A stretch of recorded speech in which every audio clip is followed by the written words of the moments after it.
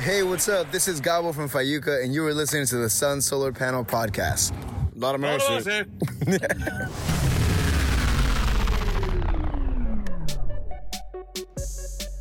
Welcome to the Phoenix Suns Solar Panel Podcast. My name is Tim Tompkins. Joining us this week, my very good friend, Mr. Greg Esposito. Oh, you're going to call me first when you said that. I try and switch it up every week. He's just hurt that you called me a friend. Listen, I wasn't on camera, but my face dropped when you went very good friend, and then you didn't say me.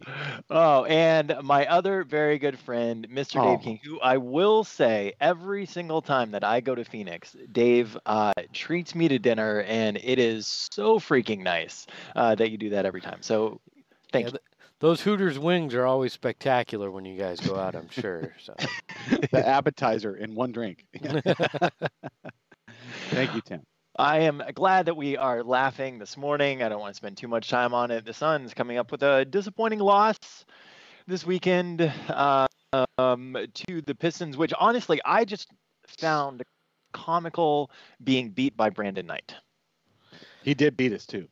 Yeah. He hit some key fourth quarter. He had 11 points in the fourth, and he celebrated every single one of them. And good for him. If I was him, I would. You know what? Let me just put it this way.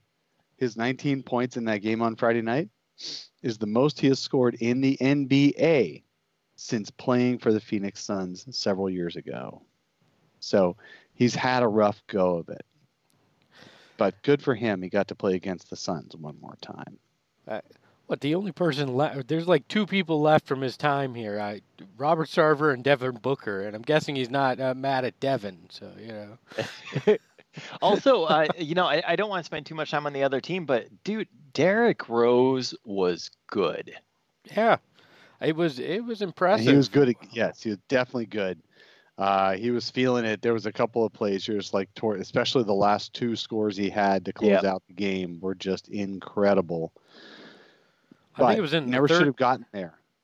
Yeah, well, I think it was in the 30 at an up and under that was just you go, oh yeah, I forgot that guy was the MVP in 2011. He actually was a quality player. The thing is, like the defense that the Suns were playing on him, it wasn't bad. No, I mean they were. They just lost. Yeah. I mean, it was good defense. It was better offense, and the Suns just lost. Obviously disappointing, but there was something comical to that. What isn't comical, however, is Kel-Knee Oubre likely out the remainder of the season with the torn meniscus. Obviously, he's going to be getting a second opinion on this, which I know, Espo, that you tweeted some thoughts about. And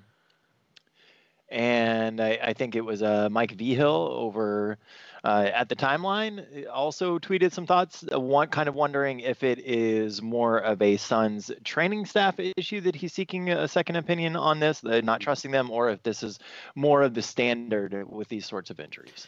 I don't know, guys. We hear a lot about guys seeking a second opinion, so I'm not going to assume it's because of what we talked about with the training staff and the fact that there's multiple rotating team doctors right now and everything. I don't want to assume that because I don't know the people that are the doctors. I'm guessing very highly qualified, just a different kind of situation than has been here in the past, and we've heard of guys looking at second opinions, and I think there's multiple ways, if I remember correctly, specifically from Eric Bledsoe's time with this. There's multiple ways that they can fix a tear in the meniscus, and some can get you back on the court quicker, but have the potential for more bone on bone in the long run, and there's different ways. So I'm sure it's more about deciding the best way to fix this tear, or if he even needs to fix it, or if rehab can potentially take care of what's going on. So I don't blame him. I would get as many opinions as possible because, in the end, it's his livelihood that's impacted by this, and he's going into the final year of a contract. So he wants to make sure to ensure that everything is taken care of properly. So I'm not going to, and everybody knows I beat the drum on the training staff and the chaos of last offseason being questionable at best, but I'm not going to put this on them. I think it's smart by Kelly Oubre to just get as much information as possible and protect himself long term. Yeah, let's talk about a meniscus a little bit. I did a little bit of light reading. I am not a medical professional, but there are some articles on the googly thingy. Dave read WebMD. All right, we're good. Yeah, right. There is some variation on what you can do with a torn meniscus. It depends on where the tear is. It depends on if it's mostly fraying or if it's a real tear. The fact that it's not an acute injury where another ligament went as well, then it's more likely because of the location of this is a long-term wear and tear that finally got to the point that it needs, that it created swelling and pain and needs to be fixed. So it's not necessarily something that happened acutely in that Utah game, which was my first reaction, but it's something that just got to the point where now he's got to do something. So y'all will remember Eric Bledsoe. Eric Bledsoe had meniscus issues all through his son's career. He had one initially before he came to the Suns with the Clippers. He missed the second half of a season after having it trimmed or shaved or whatever that is, but basically just repaired. And then in his first season with the Suns, he did it again on that same knee, and he had it removed at that time. And then later he had his left knee tore the meniscus and had that repaired. In each case, removal can be a little quicker. It can be 3 to 4 week recovery time and get back on the court. Suns only have about 6 weeks left, so that's not really something Kelly wouldn't be getting back on the court. The downside of having it completely removed is because then you have just a little bit less structure in your knee going forward. Of course, Eric Bledsoe seems to be fine. He's been playing for several years since being traded from the Suns and has been healthy the whole time. Other athletes have had this issue as well.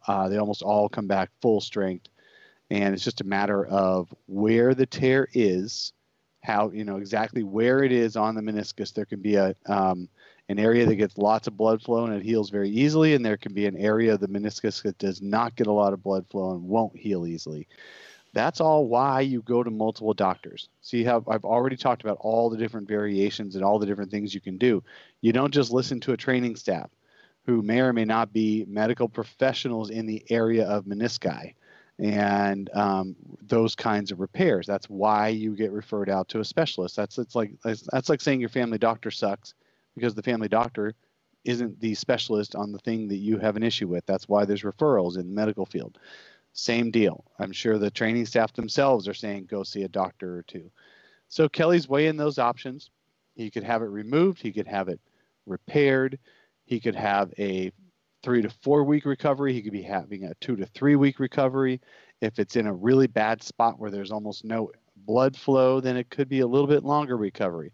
In any case, he should be fine by next year and almost certainly will not be fine before the end of the regular season. Well, and there's really, don't rush him back. I mean, don't potentially make something worse. But you're 100% right. I mean, he's going to try to find the right answer for him. And quite frankly, I think every athlete should go outside the team doctors to get a second opinion because they're team doctors. They're paid by the team, and their best interest is for doing what's best for the team, not necessarily the player. So I would always suggest a player in that situation get additional insight. I mean, the fact that he can get multiple opinions from his own team doctors because they have a rotating group is kind of funny, but he should be going outside to find more information on this for himself. And maybe he can go to Dave now that he's read up on it as well. So hey, yeah. So the likelihood of Kelly Oubre coming back this season,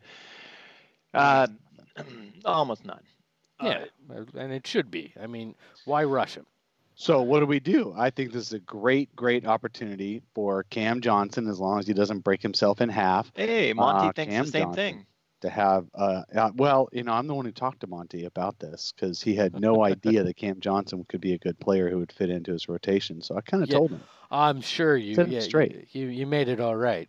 How about how everybody else has to admit they had the same reaction as me when Cam fell in the Detroit game it went, well, there it goes. That's the hip. All right, get the stretcher out. The dust. I heard the thump through my TV. Yeah. Ow. Yeah. Ow was all I thought was. Oh, that. So what that service is did you hear it through? Hopefully not YouTube TV, because then that's the last memory you'll have of the Suns this year. Yeah. Well, sort of. Do you have YouTube TV as well, Dave? No, I have the good old fashioned cable. Geez. I'm old. I Well, don't give up on those things. Let me tell you, I got that nice email from YouTube TV 2 days ago informing me, hey, by the 29th, you're not going to have the one channel you're paying for this service. One reason you have, I seriously, I was very, very close to cutting my cable cord in January because my contract had been up and I had to just renew it for another year.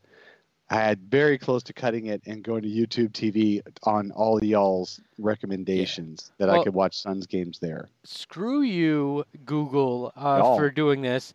I will be doing all my searching at Ask Jeeves now because of this BS. Well, but no, I'm actually Hulu TV. Going over there, they have live, and they have the Suns. Does Hulu have live sports? They have live sports and a Devin Booker commercial to tell me that. So I'll be heading over there. Greg. Yes. I gave you my my League Pass password. Yeah, and but it won't work because it location services to figure out that I'm here when I'm trying to watch it. No, it does. The team you can't watch is the Orlando Magic. Oh, well, screw you, Hulu. I'm watching free off of Tim's League Pass the rest of the year. I was going to say, I got League Pass too. That's one expense that actually gets covered by my SB Nation partners. Thank you very much. Yet I am in a blacked out market, it doesn't even matter if I'm in another state. They still think I'm blacked out. See, you should have used the SB Nation Washington, D.C. address to purchase it, and then you wouldn't have that problem. Yeah, well, that's a lesson learned, isn't it? Kids, there's always a way to scam the system. Don't forget that. The more you know. and be like my nerdy friends and say, well, I've got a VPN tunnel that I'm like, oh, nice. Very cool. Like we're watching games in China, we have to use a VPN tunnel to figure it out.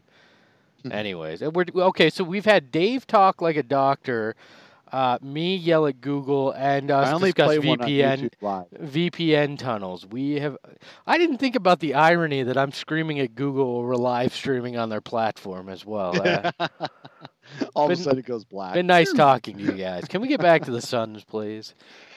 Yeah, so let's talk about how this impacts them for the rest of the season. We talked about Cam Johnson, this really being an opportunity for him to step up. Monty did make comments, and apparently Dave talked to Monty about this at some point, but did make comments that Cam Johnson needs to step up his production, which I found a little bit interesting. Obviously, this gives a lot of opportunity for Mikal Bridges, which, by the way, I think Mikal Bridges has been freaking killing it lately.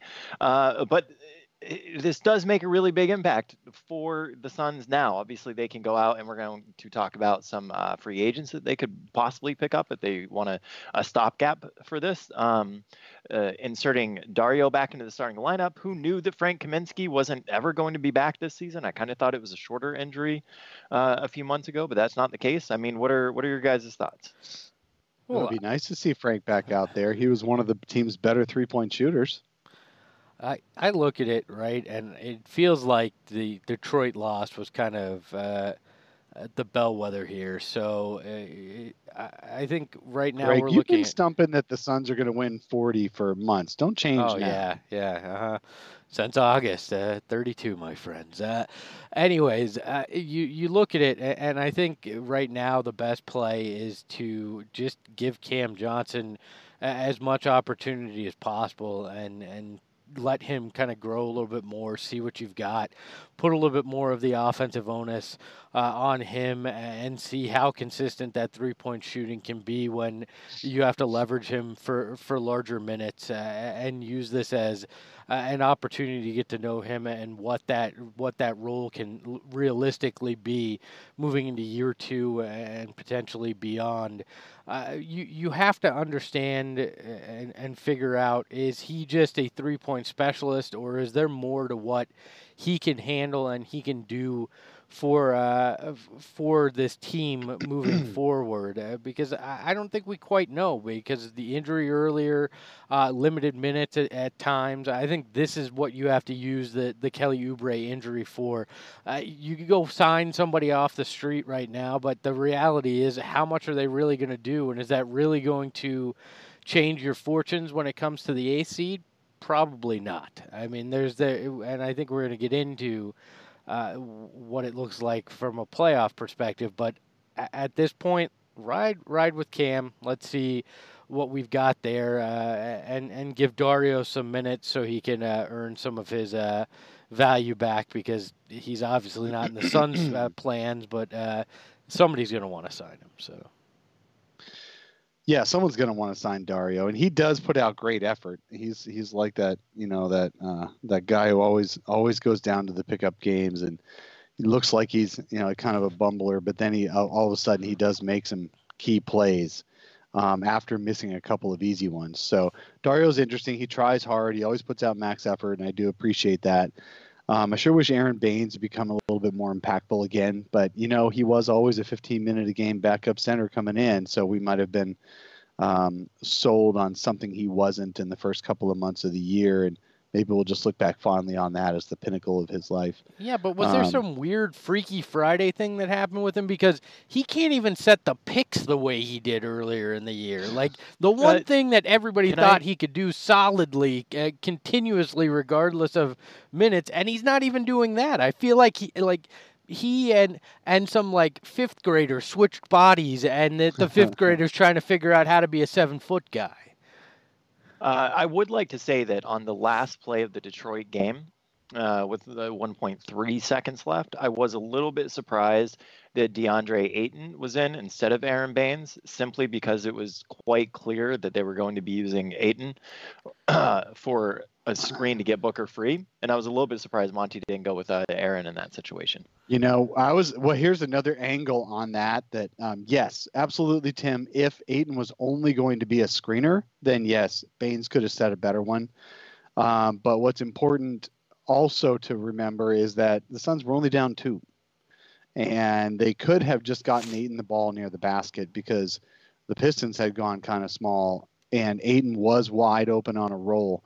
He could have set a pick and then dove to the basket and caught a lob from the guy throwing in. I mean, but the Suns didn't even consider that. They went for the win, just like Monty went for the win against San Antonio a few weeks ago too.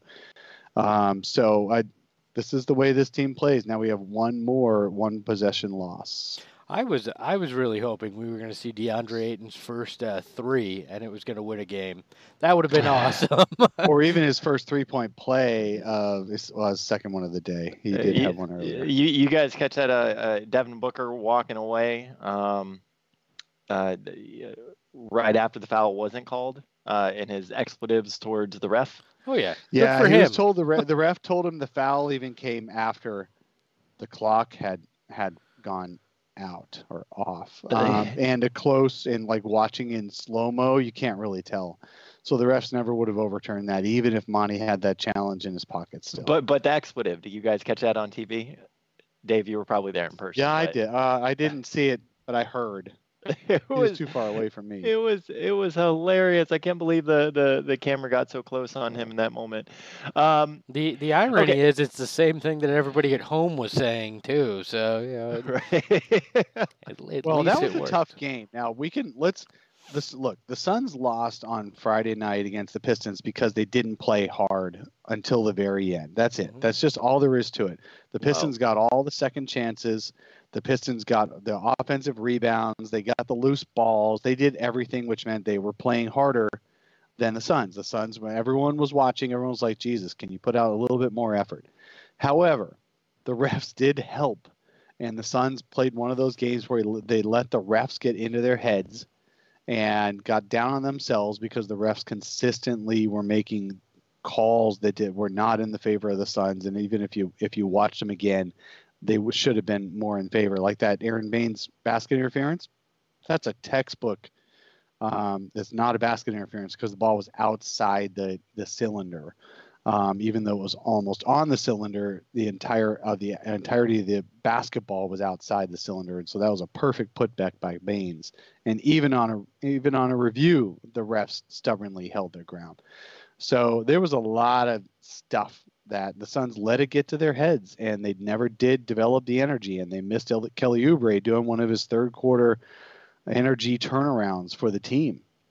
So I think they also failed in not feeding DeAndre Ayton more because I mean he was efficient. Yeah. He was playing well, and again the offense didn't turn to him in times where, like you were saying, the effort was lacking. They just weren't clicking. That seems like an ideal time to me to start going to your big man that's dominating down low and just being able to efficiently get baskets. Just feed him at that point. If nothing else is working, but it just doesn't feel like that's part of Monty's system or the way Monty wants to utilize DeAndre Ayton. And I get it. I don't think that's the way night in, night out you necessarily should, but there should be times where you go, all right, this is where we just go to him and we turn it into a game that's focused like that. And I think it would have served them well, especially earlier in that fourth quarter. Again, they just dug themselves too big of a hole, and by the time they decided it was time to let things click, they just didn't have enough time. They ran out of time, literally, on that final play to get either the foul or the shot. I do want to get a YouTube listener question in from Everything Horror. He says, what do you guys think of the Valley Boys bobblehead? I thought they were the perfect bobblehead series for this year because when you think of this year's Suns team, you think of street clothes and guys being out. So it felt like the perfect kind of bobblehead series. Otherwise, it made absolutely no sense to me. I thought it was a little weird, but from that perspective, spot on, guys. That was interesting. This is the third year in a row Devin Booker's had a bobblehead, and his bobblehead this year has a little bit of beard stubble on it. And he was like, yeah, hey, making me look a little older now. That's good. Well, it took him 3 full years to grow that beard stubble. So I can't even hate. You guys let's talk about a little bit about possible free agents, buyout candidates that the Suns could consider as a bit of a stopgap. We have heard some rumors that they are at least looking. Pulling from the list, I pulled a few names that I'm going to rattle off. If you guys have any thoughts on any of these names, please let me know. Please stop me midway, okay? Evan Turner, he is right now weighing a possible buyout with the Timberwolves. I don't think he's the scoring punch the Suns would be looking for, but a pretty good distributor. He could fill in some spot minutes. One that I find really interesting would be Dion Waiters, who was waived by the Grizzlies. I do know that it is that too, but I think we're not going to Waiters Island. We're not going to Waiters Island. Everything's been talked about culture and all that. Do you really want to bring that into the last 20 plus games of this season? No, we're not. Everybody knows I'm a fan of islands and nautical themes when it comes to players, but I'm not even residing on Waiters Island. All right. Alex Abrinas.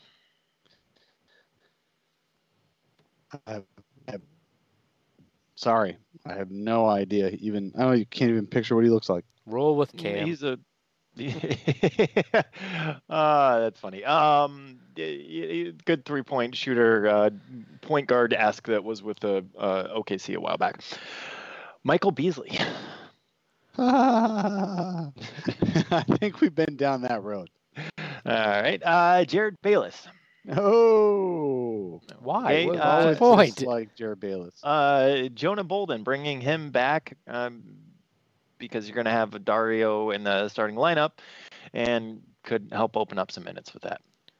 Just play check Diallo. All right, got Corey that- Brewer. You're reading. Yeah. It's a list of guys that 10 years ago you might have gone, yeah, maybe. Now Okay, you're like, okay, well, okay, what's well, the point? Yes, I get that, but we're also 3/4 of the way in the season, and there's not exactly a ton of free agents that are quality that are sitting. Right, that's the problem. There's not a ton that are quality that are sitting around waiting for a job. Right. What do you? I can't make the list better. If you're gonna do that, if you're gonna do this, just go Jamal Crawford and let him score 50 in a game, and everybody can talk about him for the next year like he's the answer to everything. I do think Jamal Crawford was on the list. I think that's interesting, although I don't think that the Suns necessarily need another guard, right? Omari Caspi. You're going to get the same reaction on every guy. No, there's no point right now. All right. You know what? I will always be a fan of his game, and that is Tyreek Evans.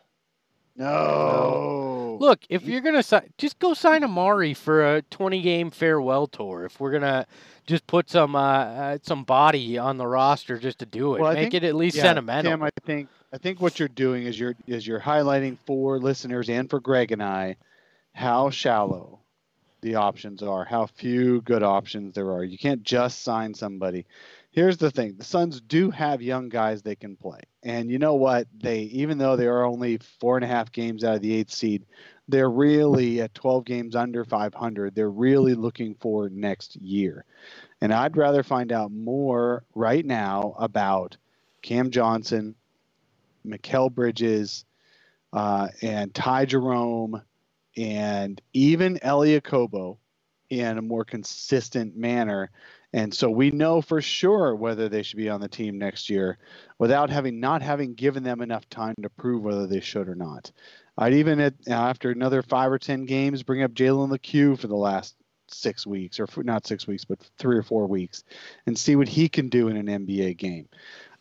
That's what I'd rather see. And if that means the Suns lose, that means they're losing anyway. So might as well lose. We've had conversations. The Suns need to hit 30, just so that no, they can definitely. go into. I think the Suns will still hit 30. I don't see the Suns tanking. I don't see the Suns resting players that are healthy. So I think the Suns will still. I really do think it's immature. Okay, let me put it this way.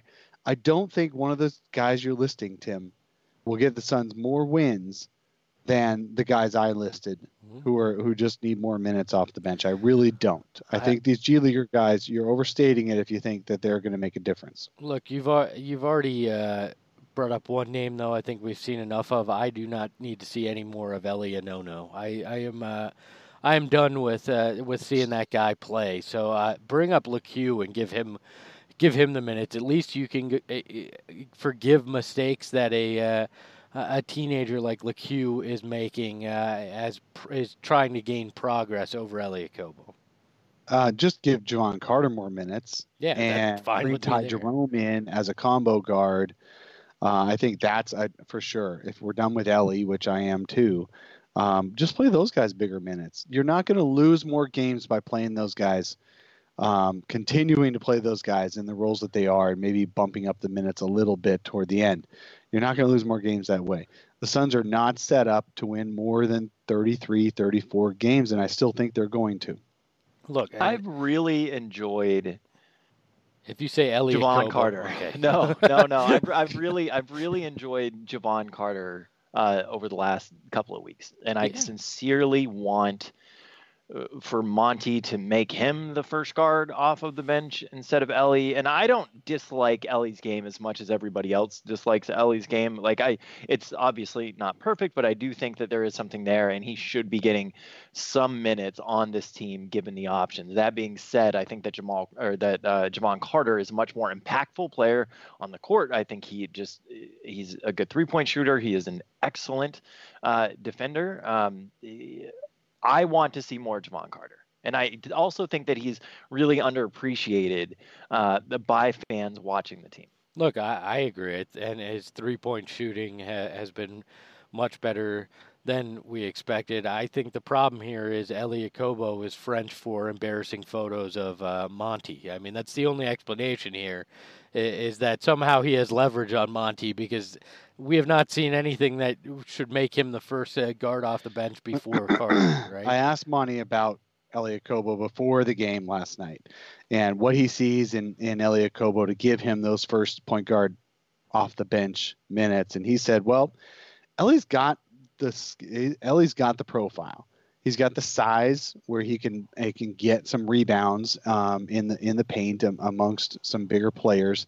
He boxes out at the free throw or the 3-point line, from his guy getting in to get a rebound.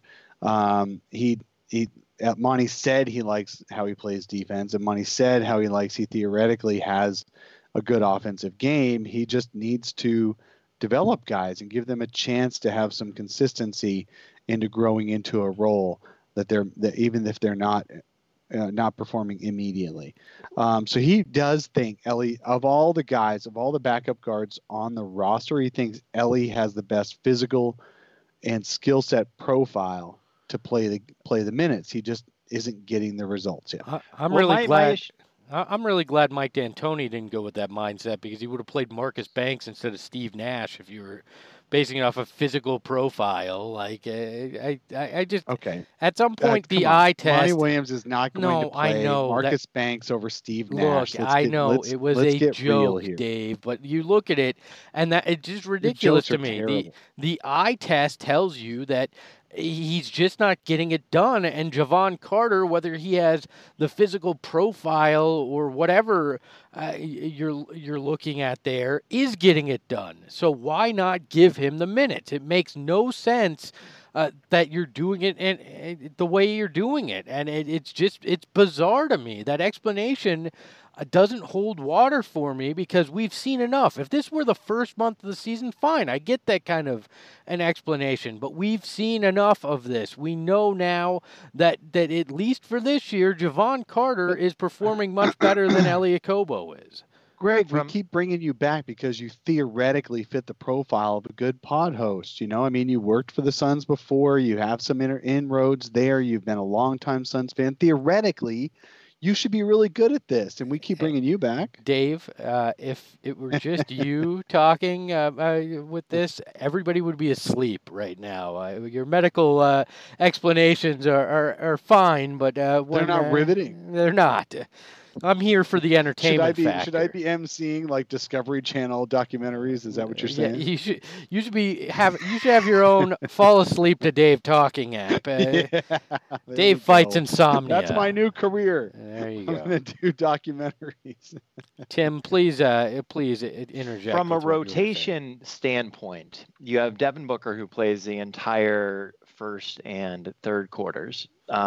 Elie being the first guard that comes off the bench to replace Ricky Rubio. I think that having Javon Carter come in to play next to Devin Booker, and then having Elie come in to play next to Rubio to start the second and to start the fourth, from a combination standpoint, just makes a lot more sense. Look at Tim dropping actual basketball coaching strategy there.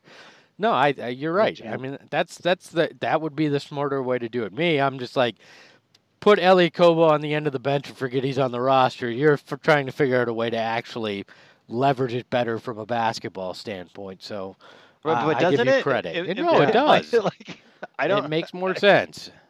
Actually, what I think should happen is Elie stays on the bench. You've got Javon Carter being the first guard taking Ricky Rubio's minutes next to Booker, and then you bring in Ty Jerome as Booker's backup, because Ty Jerome has the shooting stroke and doesn't need all the pressure of being the ball handler as a rookie. I think that could help. And then you're a little stuck with Javon and Ty Jerome for a couple of minutes, but then they bring Ricky back too, so to trade off with Javon. So Javon would be next to Booker most of the time. I think that is a better rotation. I would just put Ty Jerome in there.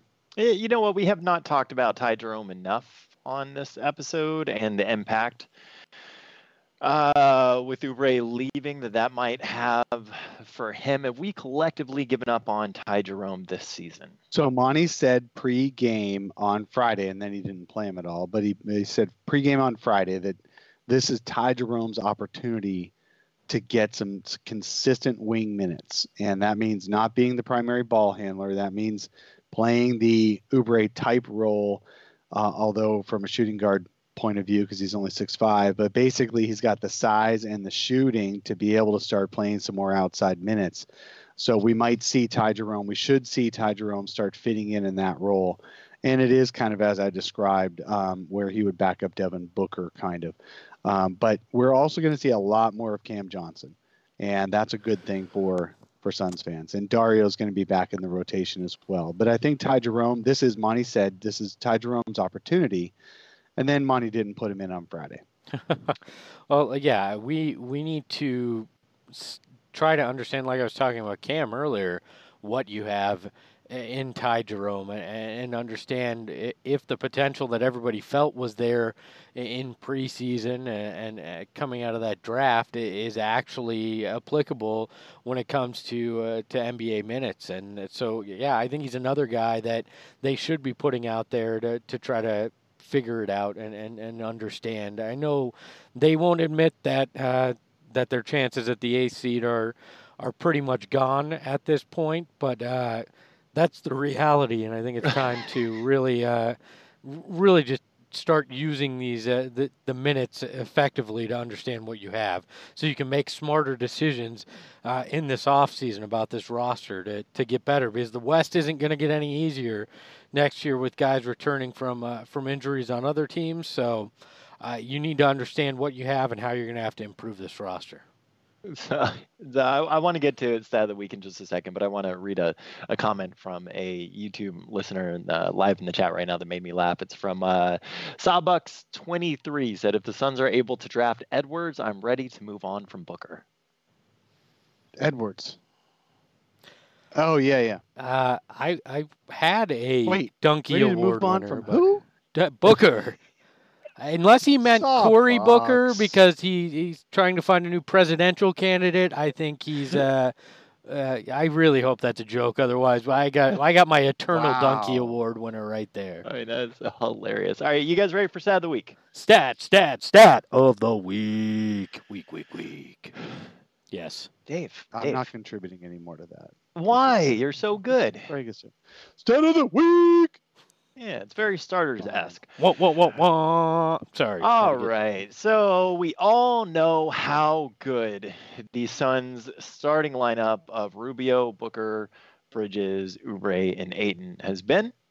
Just want to highlight it a little bit more. It has the best offensive rating of any lineup in the league that's played over 200 minutes at 120.7, and it has the second best net rating just behind the Bucks starting lineup, right? The Suns starting lineup, that one specifically, has been really freaking good. Well, let's talk about what's happened with Oubre out. Yes, it's a small sample size, but worth noting. Two separate lineups. One is when you replace Šarić with Oubre in that starting lineup, all of a sudden that positive net rating of like plus 20 or whatever it is drops to negative 3.5.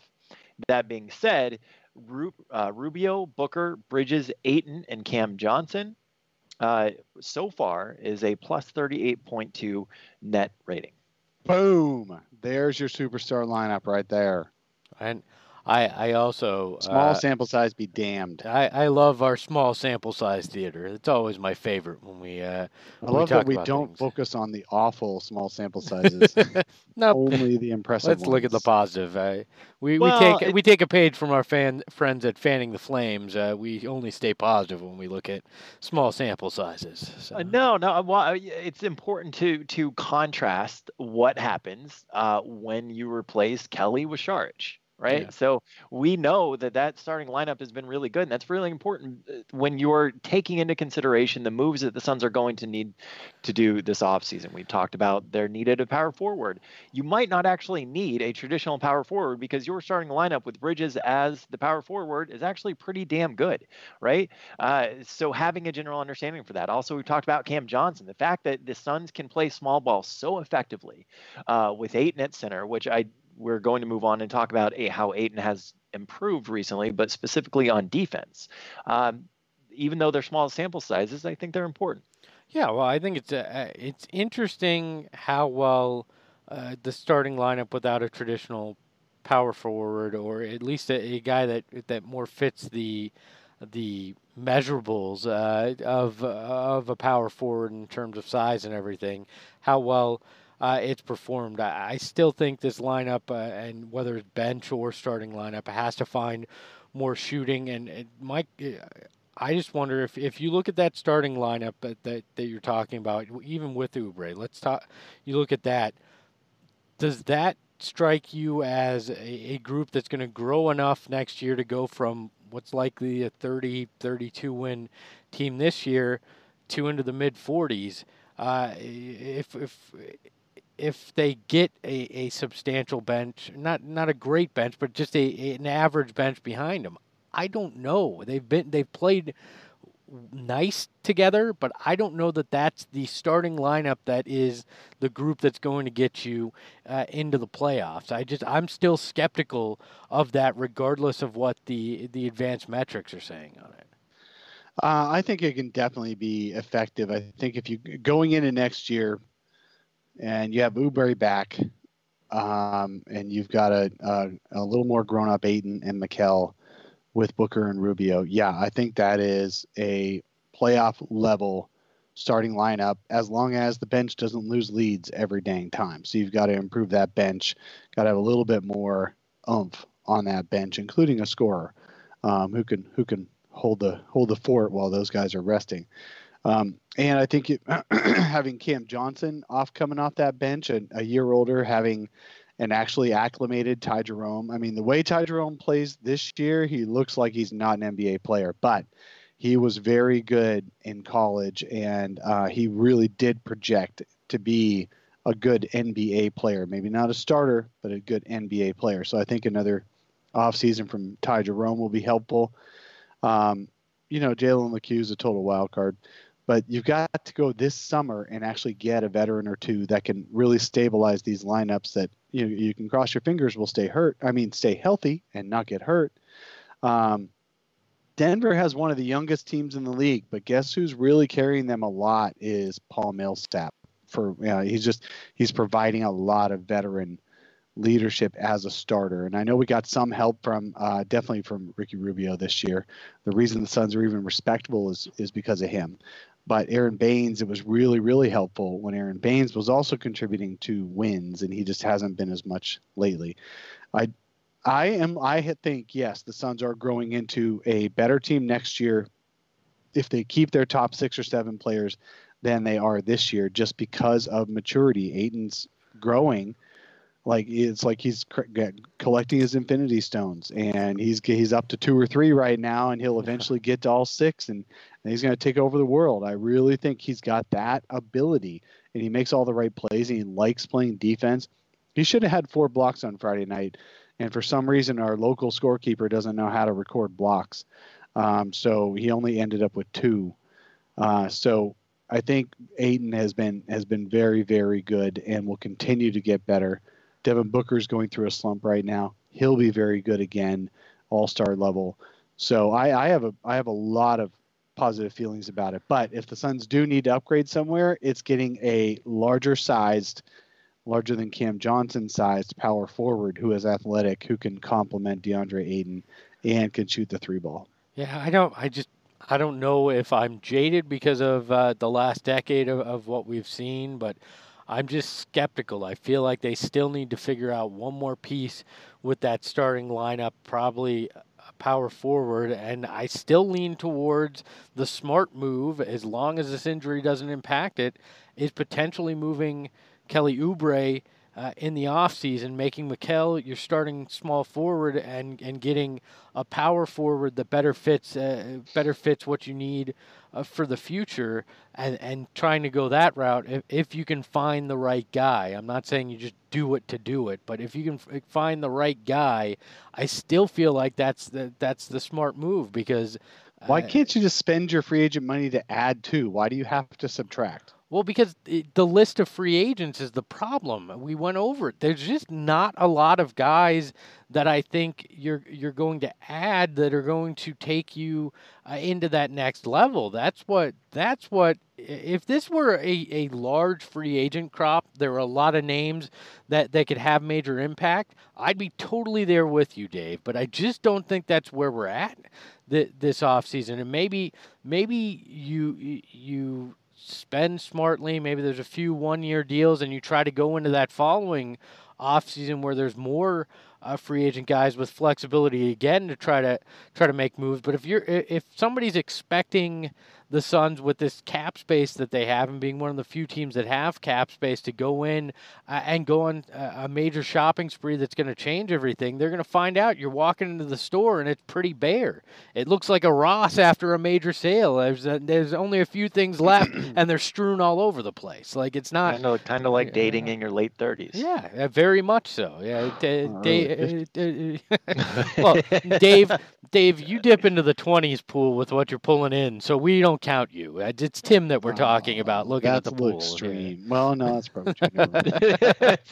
Dave, it's all right. Hey, I want to talk about, let's go to Gorilla Time. We got about 15 minutes left, and I do think this is very important that we talk about because it just doesn't get enough attention nationally. Likely it does on Suns Twitter and on Suns Reddit, but DeAndre Ayton has been really good lately, and it's been at least to me extremely noticeable. And I want to point out some highlights on the defensive end. We've already spoken about how efficient he's been offensively, not just on Friday night, but over the last several games. But so DeAndre Ayton, since coming back, he defends the second most amount of field goals in the NBA behind Rudy Gobert at 19.8. He holds opponents shooting to almost 7% below their shooting averages, which is 8th best in the league. He has the second best defensive rating on off differential in the NBA at negative 4.3, just behind Joel Embiid. And the Suns, with Ayton, have 106.8 defensive rating on the court, which would be 7th in the league. But without Ayton on the court, it's 111, which would be 21st in the league. DeAndre Ayton has been really good lately. Look, the month of February was DeAndre Ayton's coming out party. 21.7 points, 12.9 rebounds, 2.3 assists, 1.9 blocks, almost shot 60% from the field. The defense, as you mentioned, has been immense. This guy is doing everything that we had hoped he would do. And a reminder, last night, Friday night, was only his 99th game of his career that he's played. This guy is the real deal. We've said it on this show. We've banged the drum, and right now the only reason, again, that he is not gaining the attention and the praise, even from some Suns fans still, is the fact that his name doesn't start with an L and end in Luka Doncic. All right, that's why this guy is doing everything that we had hoped. We're seeing the coming of age of DeAndre Ayton, and we're still just scratching the surface of what this guy can do and the way that this team can use him. Like I mentioned earlier, I still don't think at times Monty Williams is using this guy correctly and feeding the beast the way you could. It is unbelievable what he's been able to do in the month of February, and if this trajectory continues, we're all going to be very, very happy with the kind of guy that you have. You're going to have your second superstar next to Devin Booker in a matter of time, and likely all-star candidate next year if he puts up these kind of numbers consistently. What he's done since he's come back from the suspension has been a top big man in the league, and then February took it to another level. Look, and what he's done is he's created a new. What he's done is giving you a glimpse into the new. Basically his way of fitting into a modern NBA, his new version of a modern NBA. When he develops that 3-pointer, that'll just be icing on the cake. But the thing is, the big argument here over the past few years is that your small ball offenses, which are very rare that they're extremely effective, but the small ball offenses can run a big man off the court, can force a big man off the court. But why can they force a big man off the court? because the big man cannot defend on the perimeter and cannot follow a guard all the way to the rim and deter their shot. That's why DeAndre Ayton is not that kind of. DeAndre Ayton is the kind of big man who can do that. And last night, on Friday night, he blocked 2 different 3-point shots. He only got credit for one of those, but he blocked 2 different 3-point shots. And he tracked on the Wednesday night, he tracked a guard all the way to the rim and blocked it. Look, the guy, he's like, I'd be extinct if I can't play defense. And that's exactly the truth. He can stay on the court in any situation because he plays smart defense. And then when they try to get at the rim, he still defends the rim. He rotates well. Offensively, you can't put a 6'5" guy on him and expect to keep him from scoring. You just can't. What you got to do is put 3 or 4 6'5" guys on him, like the Rockets tried to do a few weeks ago. And then the Suns, if they actually can make some 3-pointers, would just kill them. So this is the makings of a really unstoppable player in terms of impact on a game. And I'm really looking forward to watching it. He is the player because he likes playing defense. He likes doing the little things. He likes setting picks. He's just adding new infinity stones to his gauntlet. And whether they all add up to an all-star player is a matter of time, I think, because I really do think he is an all-star caliber player. He is more modern, more new, more unique than just about anybody in the league. And I'll just throw this last stat out. In NBA history, there's only been one other guy, 21 or younger, and I know people are sick of the age things, but there's been only one other guy, 21 or younger, averaging even 19 points, 12 rebounds, and 1.5 assists before turning 22. That one other guy, Shaquille O'Neal. That's it.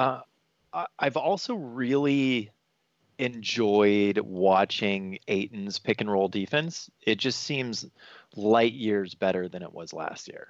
Well, they've given him more simple assignments, and I'm not saying he needs simple to make it work as no, a but sign he of knows when to hedge. He knows what to do. Right. He's picking up on not getting lost in space. He knows he's going to do this, and then that can happen. Or if he does that, then this can happen, as opposed to getting lost in no man's land halfway between the two players. So, yeah, absolutely, Tim. But the coaching staff, give them credit for helping him simplify his decision-making. And because you've got to be able to make decisions at a moment's notice based on how the other team is actually playing in that moment. Even the same 2 guys throughout the same game can play the pick and roll differently against you. So I've been very impressed as well. Imagine if they put the right amount of shooting on this roster that they could hit those long balls like you were saying. I mean, that's a big flaw in this roster, and part of that's because Frank Kaminsky was got hurt and was out, and at stretches Cam's been out. But if you have the right amount of shooting with this guy, it's going to change the offense dramatically, and it's going to change how the Suns team wins games dramatically, because we've talked about it. At times they haven't shot enough threes. They have definitely not made enough threes this year, but with a big man like Ayton, it's going to open up a lot of things, especially like you said, Dave, when you're playing those small ball lineups. Here's where there's some really good value out there on the free agent market. So if you're not, of course, the Suns could trade Kel-Knee Oubre and get a player back, because he's actually the perfect contract for a team that wants space in 2021. And the Suns are a perfect team to know that having space in 2021 isn't going to get them a superstar, because superstars don't come to Phoenix. So that's a perfect opportunity, yes. But if you just want to use your free agent money, which is around $25 million this summer, just to add to the current team, actually the better play, to Greg's point there, the better play is to get a more solid, proven 3-point shooter in that rotation that you can count on. Bogdan Bogdanovic is a restricted free agent, but there's limits on how much the Kings are allowed to pay him. I don't think they can go over the mid-level exception, which is going to be around $9 million a year. I don't think so, or 9 or 10. You could pay him a little bit more money, and the Kings can't even match it. There is Evan Fournier. There's Joe Harris, who's been killing it on threes for the Nets and helping them stretch their floor.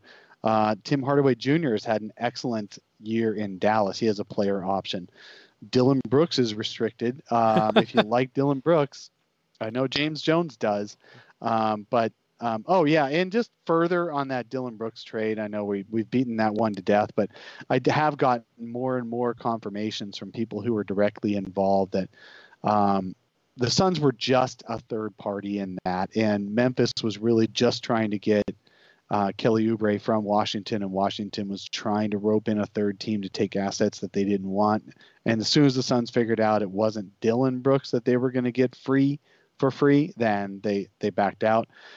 So I don't even know how much James Jones really liked Dylan Brooks. He just liked him enough to get him for free, for the cost of Trevor Ariza. So let's not overstate the Dylan Brooks love. But having said that, yes, Tim, Dylan Brooks has been very good this year, and he brings that attitude that you really want to see on your team. So that's a half a dozen. Malik Beasley is another one who's now going to be restricted this summer, and he's getting big minutes from Minnesota. I thought that the Grizzlies extended Brooks. Oh, you're right. He's not on the court. Damn it. But still, you've got half a dozen already that I'm mentioning. You're right. Bogdan, you've got Evan Fournier, you've got Joe Harris, you've got Tim Hardaway Jr., Malik Beasley. I don't love Jordan Clarkson, but he's been really good for Utah coming off the bench. That's the kind of guy I'd spend my free agent money on. Yeah, look, that's the way you play in the margins and you improve this team and improve this roster. Or you trade for Luke Kennard if his knees ever stop hurting. But I mean, if you play in those margins and you hope you project that your guys like Devin Booker, Mikal Bridges, DeAndre Ayton are going to take significant jumps again. Maybe not Booker taking a significant jump, but you project that they're going to improve. Okay, so I see what you're trying to do there, and you definitely will be better. And my question is next year the year you have to make the playoffs? Is it the year that definitively you're finally out of the rebuild and you have to make the playoffs for numerous reasons, whether it's fans, whether it's Booker's mentality, whether it's Sarver's finally just impatient and can't handle it anymore, whatever the case may be, we're going to learn this offseason whether it's we need to just continue to improve or we have to make the playoffs. You'll see based on the moves made. Well, I'll tell you what. I don't think they have to. If they continue to improve, the Suns are going to be a playoff caliber team. That's just it. They're good enough now to where there isn't that middle step anymore. Like the Suns this year are already taking that middle step to be much better, but still not a playoff team. The Suns are much better this year. Everybody agrees, but they had so far to go to get much better to not still be a playoff level team in a regular year. So I think, yes, if the Suns can improve their roster another level this summer, then they are definitely a playoff caliber team. And then it's just a matter of playing the games. Yeah, I just worry that the 8th seed being such a poor a poor man's race this year, if it's slightly skewed, whether there really is another middle step in there or not. No, what's because actually you're just as close to the. I know, Dave, but I think some people are making this mistake because you're just as close to being the worst team in the West as you are to being that 8th seed. In reality here, so I hope there's not overconfidence based on this weird year that we have here that isn't indicative. You're right. The rest of the West is depressed right now, and it looks like we're closer to the playoffs than the team should be. Yes, I agree. However, having said that, the Suns do have the 15th best point differential in the league. Mm-hmm. The Suns do have mid-pack offense and mid-pack defense despite all of their injuries and missing people all year. They've got a playoff caliber coach. They have a playoff caliber scheme. They have a lot of playoff caliber players that are just growing into themselves. They're going to continue to get better. People weren't sure what new level Devin Booker could go to. Well, he's gone to a new level until this past month where I think he's got a hangover or something for that All-Star appearance. But they've gone to a new level. DeAndre Ayton. Nobody thought for sure Ayton would make this level this year this quickly.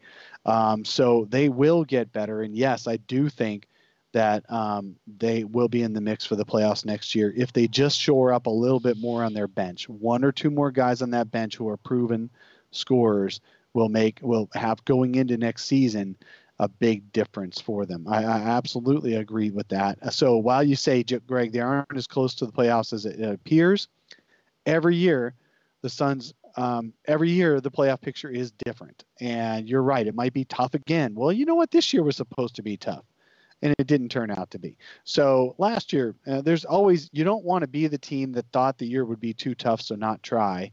And then all of a sudden it's easy to try to go for the playoffs. You want to be the team who did everything you could in the offseason to get playoff position, and then you just play the games. The Suns are now 2-8 or 2-9 in one possession games. You got to figure that that's going to change as the team gets more mature and it's going to more level out. Historically speaking, one possession games are literally a crapshoot. There are teams who have great years on them, and there are teams that have terrible years in those games, but it levels out over time. So you can't go into next season and say, well, they'll get 2-8 again. No, yeah, they might, but they almost certainly won't. No, I agree. That's the big, and really, and somebody else pointed out for this year for the Suns, we all want to look at the 7-4 start, 3 games over 500 as the outlier of the season. But the real outlier of the season is that 8-game losing streak. Mm-hmm. And that's the difference. You take in what out we're talking that 8-game losing streak. That's the difference. And what happened in that 8-game losing streak? It was their first push into adversity. They were without DeAndre Ayton. They were without Aaron Baines for most of it. They were without Ricky Rubio for half of it. And Devin Booker was out for 3 of those games. And that was just too much. And it pushed them over the edge. And they still only lost 3 of those 8 games by a possession against good West teams.